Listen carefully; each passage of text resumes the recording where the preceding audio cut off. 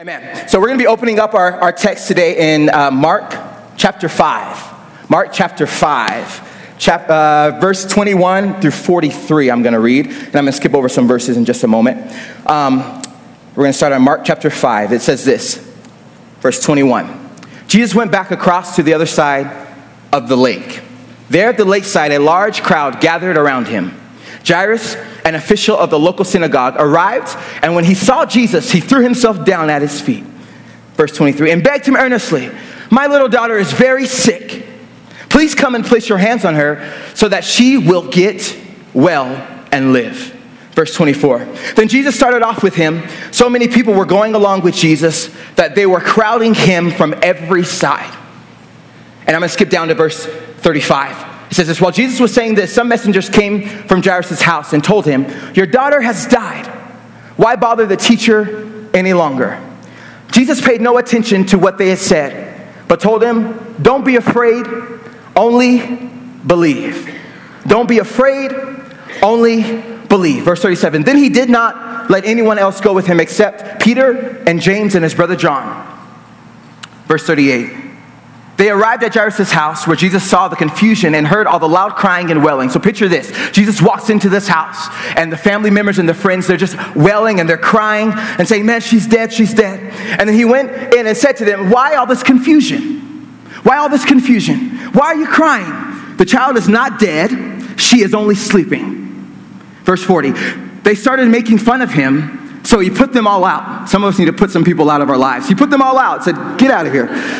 He took the child's father and mother and his 3 disciples and went into the room where the child was lying. He took her by the hand and said to her, "Talitha koum," which means, "Little girl, I tell you, get up." Verse 42, she got up at once and started walking around. She was 12 years old when this happened. They were completely amazed, but Jesus gave them strict orders not to tell anyone, and he said, "Give her something to eat." So today, as we continue on in our series, Mixtapes and Love Letters, I want to speak to you on the subject of when heartache sets. When heartache sets. As we learn how to deal with heartache and how to persevere through heartache. Will you pray with me just one more time? Father, we love you. We thank you, Lord, for your church, the body. Not the building, not the structure, but your people. So, Father, I thank you, Lord, that as I preach this word today, that you would open up our eyes and that you open up our ears to hear exactly what you want us to hear in this moment. Holy Spirit, lead me and guide me in this moment. Father, I thank you that we don't leave the same way that we came in.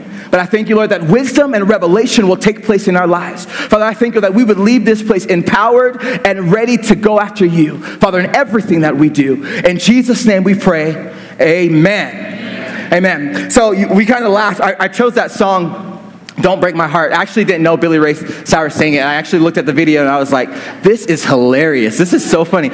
So I actually played that song, but in all realness, I know that it was funny and I was dancing and having a good time. But in all seriousness, each and every one of us have experienced heartache to some capacity.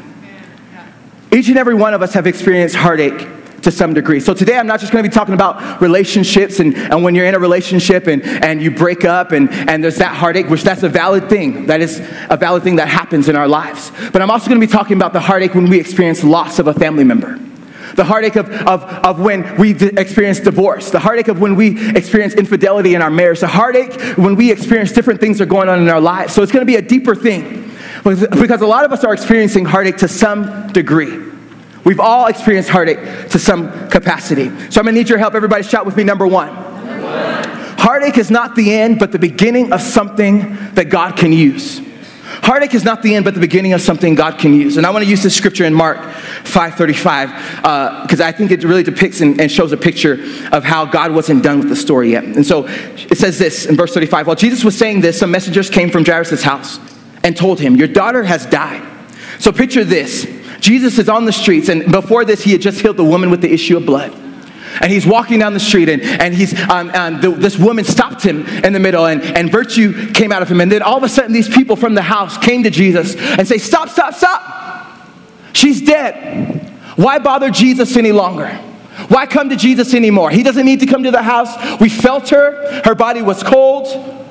We saw her. There was life taken out of her." And so they come to him and say, "Do I bother him any longer?" Verse 37, he said, Jesus paid no attention to what they had told them. Jesus paid no attention to what they had said. He continued on. And he said this, don't be afraid, only believe. And a lot of us in the middle of our heartache, and a lot of us are in the middle of a broken heart right now, and we've experienced this in life, and Jesus is saying, don't be afraid. Don't be afraid. Continue to come to me. And he said, don't be afraid, only believe. Then he did not let anyone else go on with him except Peter and James and his brother John. They arrived at Jairus' house, where Jesus saw the confusion and heard all the loud crying and the wailing. He went in and said to them, why all this confusion? Why are you crying? Why are you crying? The child is not dead. She is only sleeping. And a lot of us have experienced heartache in our lives, with our marriages, with friends that are around us, it could be even a dream that you've had for so long, but you feel like that dream is not coming to pass. And so we stop believing. We stop believing for the very thing that God told us to believe in. And so we have to realize that in this moment, Jesus walks into that house, in this living room, and everybody's weeping and they're crying. And I'm not excusing the fact that these people were sad. I would be sad too if that happened to me. But what I love about this picture is Jesus walks in and he's like, why are you guys doubting? Why are you doubting me in this moment? And so he walks into this living room, and a couple of weeks ago at the downtown campus, I preached a message about when Jesus walks into the room. When Jesus walks into the room. And I started thinking about that in this moment.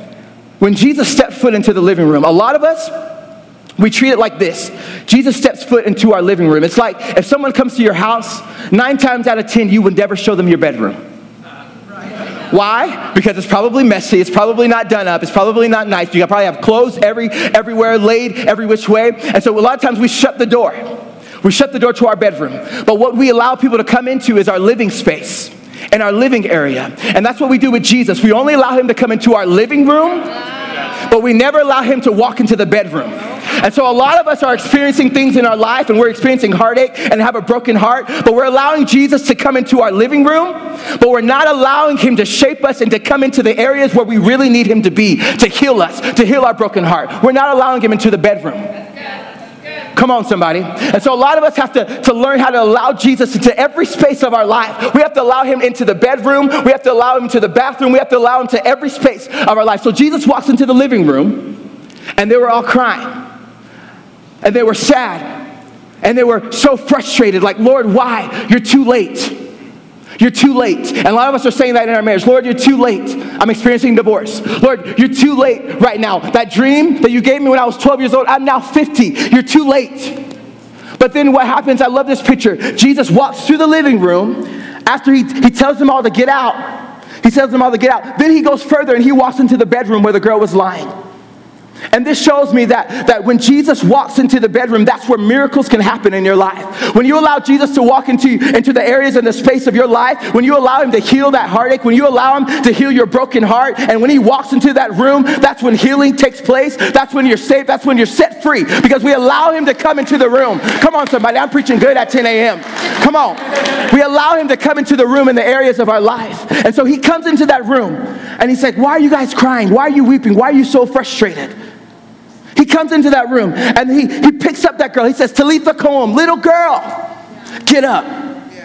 And God is saying to you, little girl, little boy, get up. There's still a plan that I have for you. He still has something great and grand for you. He's saying, get up. I want to walk into the areas of where you need me to be. I want to be right there. And so I love that. So even when it feels like all hope is lost and it feels like your broken heart will never be healed, when Jesus steps into the room, healing can begin to take place. But we have to allow Jesus to step into the room. A lot of us we've hidden the key, we've locked the door to areas of our life, and we said, no. Lord, I don't want you to come into this space. I don't want you to come into this area of my life. I've locked the key. I've hidden it. Some of us are older, and there's things that happened to us as a child that we're still holding on to. And we're saying, Lord, you can fix some of the areas in my life, but you can't fix everything. Why? Because when God really starts to mend your broken heart, when he really starts to dig in, it hurts. When he really starts to heal you, it hurts. And so I love this picture. Jesus walks into the room, and the girl is healed. The power of Jesus being in the room will determine the destiny of that 12-year-old girl. The power of Jesus being in the room will determine the destiny of your life. The power of Jesus being in the room. Everybody shout number 2. Healing takes place when we are broken. Healing can only take place when we are broken. Psalms 147:3, and man, I love Psalms. Like, if you're feeling frustrated or if you're feeling down, just read a Psalm and it will just lift up your spirit. I love Psalms 147:3. It says this: He heals the brokenhearted. That's a promise. It doesn't say, I'll maybe heal the brokenhearted. He said, He heals the brokenhearted and He binds up their wounds. This verse literally paints a picture of God's healing hands, completing the process of healing over our hearts. It's God saying, no, I'll heal your wound. I'll heal your broken heart. That's a promise that He made to us. He heals the brokenhearted and He binds up their wounds. I'm going to share this story that I shared. I shared this a few weeks ago. It's part of my testimony. And like I said earlier, like God has really just been like healing me in this process of this series. And this is, like I said, part of my testimony that I believe that will speak to a lot of you in this moment. But when I was 12 years old, I was molested as a child by this man that I looked up to. And he was around for so many years, and it was a man that I really just looked up to. And I was molested at 12 and 13 and 14 years old. And then just for the sake of time, I'm just kind of go through a timeline. And then at 15, he actually passed away, the guy that molested me. And when I tell you, when he passed away, like my heart just dropped. Like my heart was heavy. I was broken inside. Because one, I was like, Lord, like now I'm walking this out. But this man is dead. How am I going to even forgive him? Because I always saw forgiveness as a face-to-face thing. I always saw forgiveness as, Lord, like I forgive you, and we walk away, and we know that we both forgive each other. And so 15, he passed away. 16 and 17, so all the way from 12 to 17 years old, I didn't say anything to anyone. So all these years, I'm in church, I'm in the youth group, I'm doing the thing, I'm trying to be all that God has called me to be. I'm going to church every single Sunday. And I'm hearing messages on healing. I'm hearing all these things on brokenness. And then I just suppressed it. I suppressed it. I kept I kept weighing myself down. And so 17 years old, something had happened in my life. And I ended up telling my parents, I was like, that's it. I've had enough. I ended up telling my parents, hey, I was molested by so-and-so, blah, blah, blah. And I'm hurting inside. I'm hurting inside. And I don't know what to do in this moment. And so 17 went on, and so we started getting help. I started getting counseling from my pastors, and it was I was finding healing in some ways, but then every day I experienced more grief and more sadness, because I was like, Lord, I still don't know how to forgive this guy. Like I was just wrestling with the idea, how do I forgive this person? How do I walk free from this? And so this has messed me up. I was struggling with identity issues. I was struggling with who I am. What do I believe in? I was struggling with all these different things. And so 17, I told my parents. So from 17 all the way to 22, I'd get counseling here and there. I'd find a little bit of freedom here and there. But then I really still felt heavy. I really still felt messed up in my mind. And so 22 years old, I was in Albuquerque, New Mexico at the time, interning at this church. And I just broke down to my pastors. I said, I can't do this anymore. I was like, I can't do this anymore. I'm coming to church every single Sunday. I'm putting a smile on my face. I'm acting as if everything's okay, and really deep down inside, I'm hurting.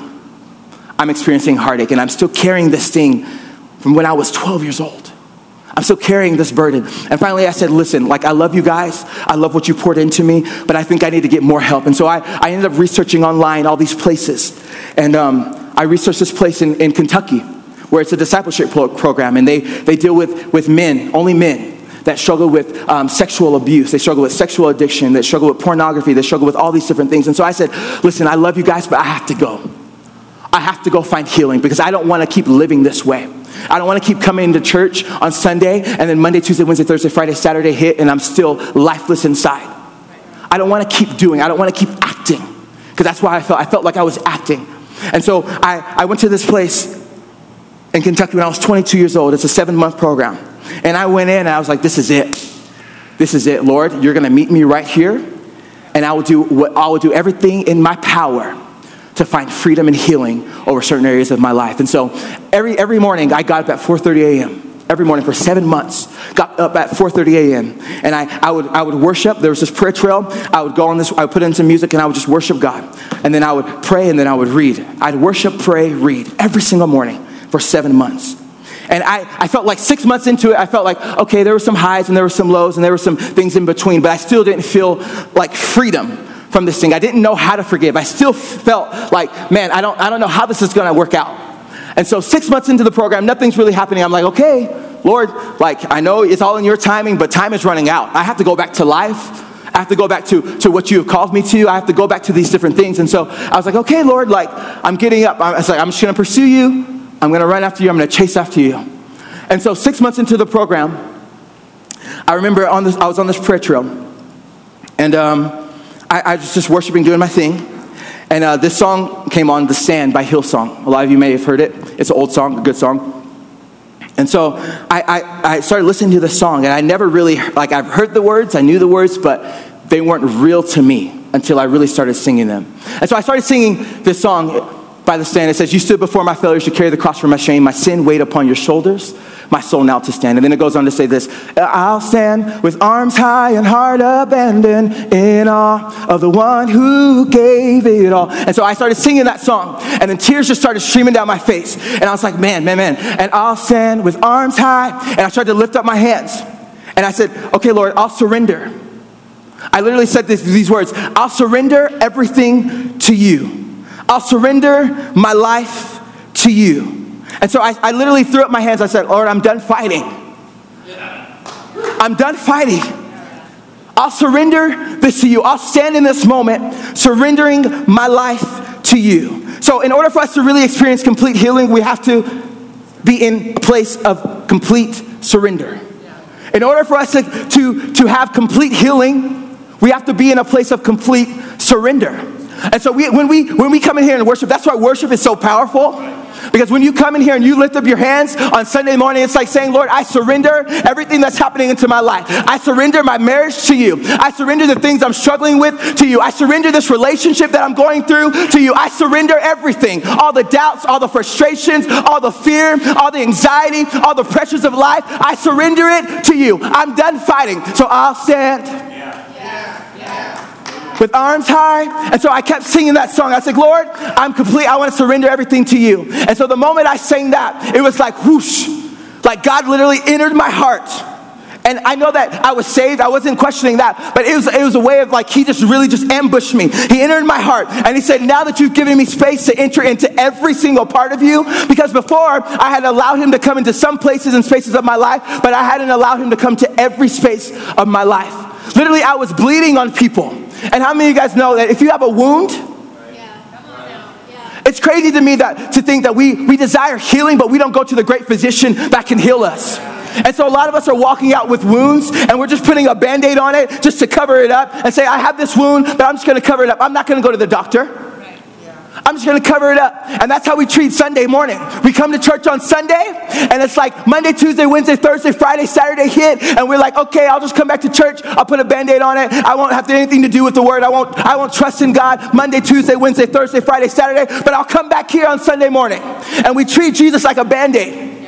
And it's like we just cover him up just for a moment. But in actual reality, Jesus wants to put a cast on you. When he says, I will bind up the brokenhearted, that's a picture of a cast over your heart. And God's squeezing your heart and saying, I will heal your heart. I will bind up everything that's in you. I will bind up the shame that you've been dealing with. I will bind up the worry that you've been carrying. I will bind up the frustration that's in your life. I will bind it up. And so a lot of us are walking around with wounds. And we're scarred. And the funny thing is, if you never heal from what hurts you, you will bleed on people who never cut you. If you don't heal from what hurts you, you will bleed on the people that never cut you. And so I was walking around with my life. I was so messed up. And I was holding people at arm's length. Why? Because I was scared that if they got too close to me, that I would end up being hurt. A lot of us have experienced this in relationships.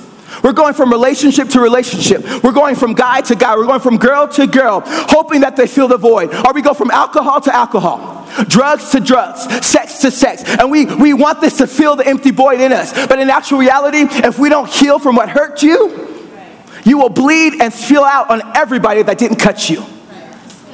And a lot of us are walking around with these wounds that haven't been tended to. And that's why people that come to the church, we've experienced so much church hurt. It's because we're all hurt, but we're not choosing to be healed from the hurt. That's the beautiful picture of the church. Yes, we can come in here hurt, but at some point in life, we have to choose to be healed from the hurt. you can't keep walking around with this wound. You can't keep carrying this wound that's been over your life for so many years. And so a lot of us, we think we can avoid the heartache. We think that we can just pass this by. We think that we can just keep this in. We think that we can hide it and never pay attention to it. A broken heart is a wound that will keep bleeding. If we don't tend to the wound, we will eventually die. And a lot of us in this room right now, we're dead spiritually. And we just come to church on every Sunday. We come to church, but inside we're dead spiritually. A lot of us in this room, we're dead in the sense of fighting for our marriage. That we're done fighting. A lot of us in this room, we're dead in the sense we don't allow people to come into our lives because we're scared of getting too close and what they might do to us. So we hold them at arm's length and say, no, you can't come this close. You can't come this close. A lot of us we're just so dead inside. Some of us are dead in the sense that we have daddy issues. Some of us have daddy issues and father wounds that we're carrying into our family because we haven't found healing in the areas that we need healing from. So your kids are suffering because you don't allow yourself to be healed from what God really wants to heal in your heart. A lot of us are struggling with addictions. We're struggling with so many things in our life, and we're trying to fill up the void. We're trying to just fill this thing up with all these different things, but God's saying, no, open up your heart. Allow me into that room. I want to be right there with you. We have to allow him into that room. So, healing takes place when we are broken. Healing takes place when we are broken. And I love, in that moment when I was lifting up my hands and I was at this discipleship program, God spoke to me and said, read Proverbs 4:23, one of my favorite scriptures now. Proverbs 4:23, it's not going to be on the screen because I just added it this morning. But it says this, above all else, guard your heart, for everything you do flows from it. Everything that we do flows from our heart. And another translation says this, guard your heart because out of it flow what? The issues of life. And so a lot of us are walking around and we're giving our heart to people that have no access to giving our heart. We walk around with giving, we give our heart to this person and to that person, and they have no business walking into your heart. When in actual reality, we need to give our heart to God fully and completely and say, Lord, change me, renew me, make me new, set me free inside. So we're walking around with these wounds. We're walking around with these hurts. We're walking around with all these things. And God gave me the picture of this. It's like if we were to go to a bank and you started working at a bank. And at each bank, there's a vault. There's a vault. And if I started working at a bank tomorrow, how many of you guys know that they would be stupid to give me the code to the vault? They would be stupid to give me that. And so you have to be there for weeks or months, and you have to gain trust, and you have to gain all these different things. And so I treat that as our heart. Our heart is the greatest asset to your life. And a lot of us are walking and we're giving the key to our heart to people that have no business having the key. A lot of us are in relationships that we know we're not supposed to be in, and we're giving the key to people that have no business having our heart. I hear it all the time. I meet with guys all the time. They're like, man, I love this girl. She's so hot. She's fine. You know what I'm saying? I love this girl. And then 2 months later, oh man, we broke up, man. She broke my heart. I'm like, you're stupid. You're giving the key to people that don't even have access to your heart. Why are you doing those things? And so a lot of us are doing that. We're giving the key.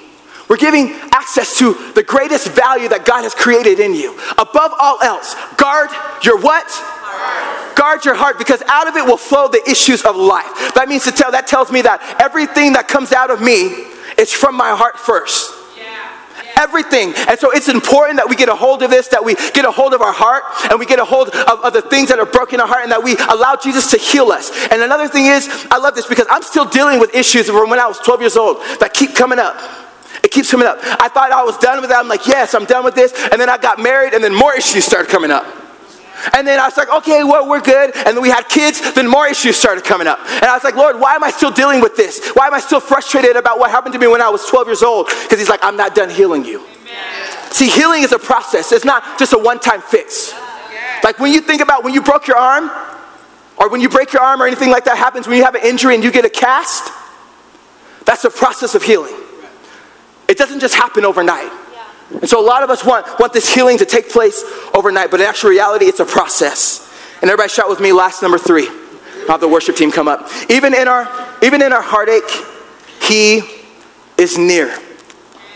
Even in our heartache, he is near. Again, I love Psalms 34, 17 through 20. It says this: when the righteous cry for help, the Lord hears and delivers them out of all. How much? All? Everybody shout all. He delivers them out of all their troubles. The Lord is near to the brokenhearted and saves the crushed in spirit. Many are the afflictions of the righteous, but the Lord delivers him out of them all. He keeps all his bones, not one of them is broken. So even when we experience pain, even when I experienced pain, I knew God was near. And a lot of times I started to doubt, like, Lord, where were you when I was 12? Why did that have to happen to me? And I would doubt myself. I would doubt God. But in that moment, when I chose to lift up my hands and say, I'll stand with arms high and heart abandoned. And then God just started doing surgery on me. In awe of the one who gave it all. And then more started happening, and he just started working in me. And I was just like, okay, I'll surrender. It hurts. I'll start talking about it more. I'll start believing and trusting in you more. I'll start allowing you into the room. Not only allowing you into my living room, but I'll allow you into the bedroom where everything is hidden, where everything's closed. I'll allow you into my closet. I'll allow you into my master bedroom. I'll allow you into my bathroom. I'll allow you into every space. I'll allow you into my hurt. I'll allow you to come into my guilt. I'll allow you to come into my shame. Because how many of you guys know that when I was carrying all this stuff, I was carrying shame. I thought it was my fault. I literally was like, why did I put myself in that situation? I started calling myself dumb. I started like just all these different things. I was like, why did I put myself in those situations? Why? And God spoke to me. He's like, no, I was still near, and it's not your fault. And see, a lot of us are carrying wounds that wasn't your fault. But it's time for you to release those wounds. It's time for you to allow Jesus to really come into the bedroom of your home. Not just the living room. Not where you have everything put together. Not where everything looks nice and neat. But he wants to come into your space. Your bedroom. And so God is not done with us.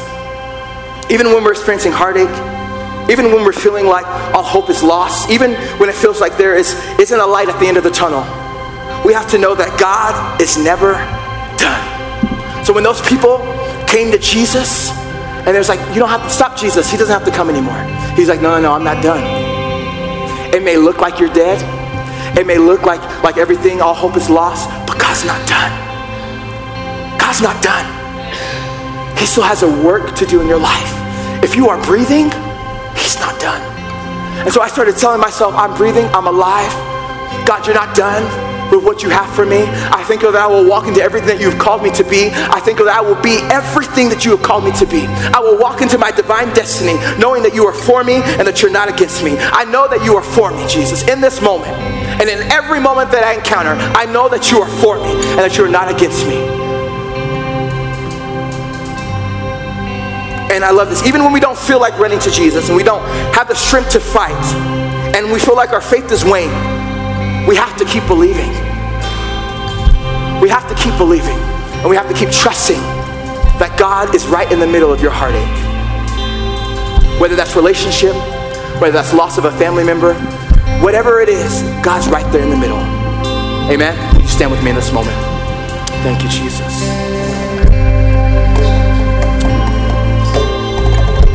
In this moment, I just want to pray over you. I believe that God is doing a work in you right now. And I know that this subject, it can be a hard subject to really believe and to say, Lord, how do I really allow you into my heart? How do I really allow you to dig in? How do I allow you to do surgery over my life? It's the picture of you lifting up your hands and saying, I surrender. There are multiple songs today that talked about surrendering.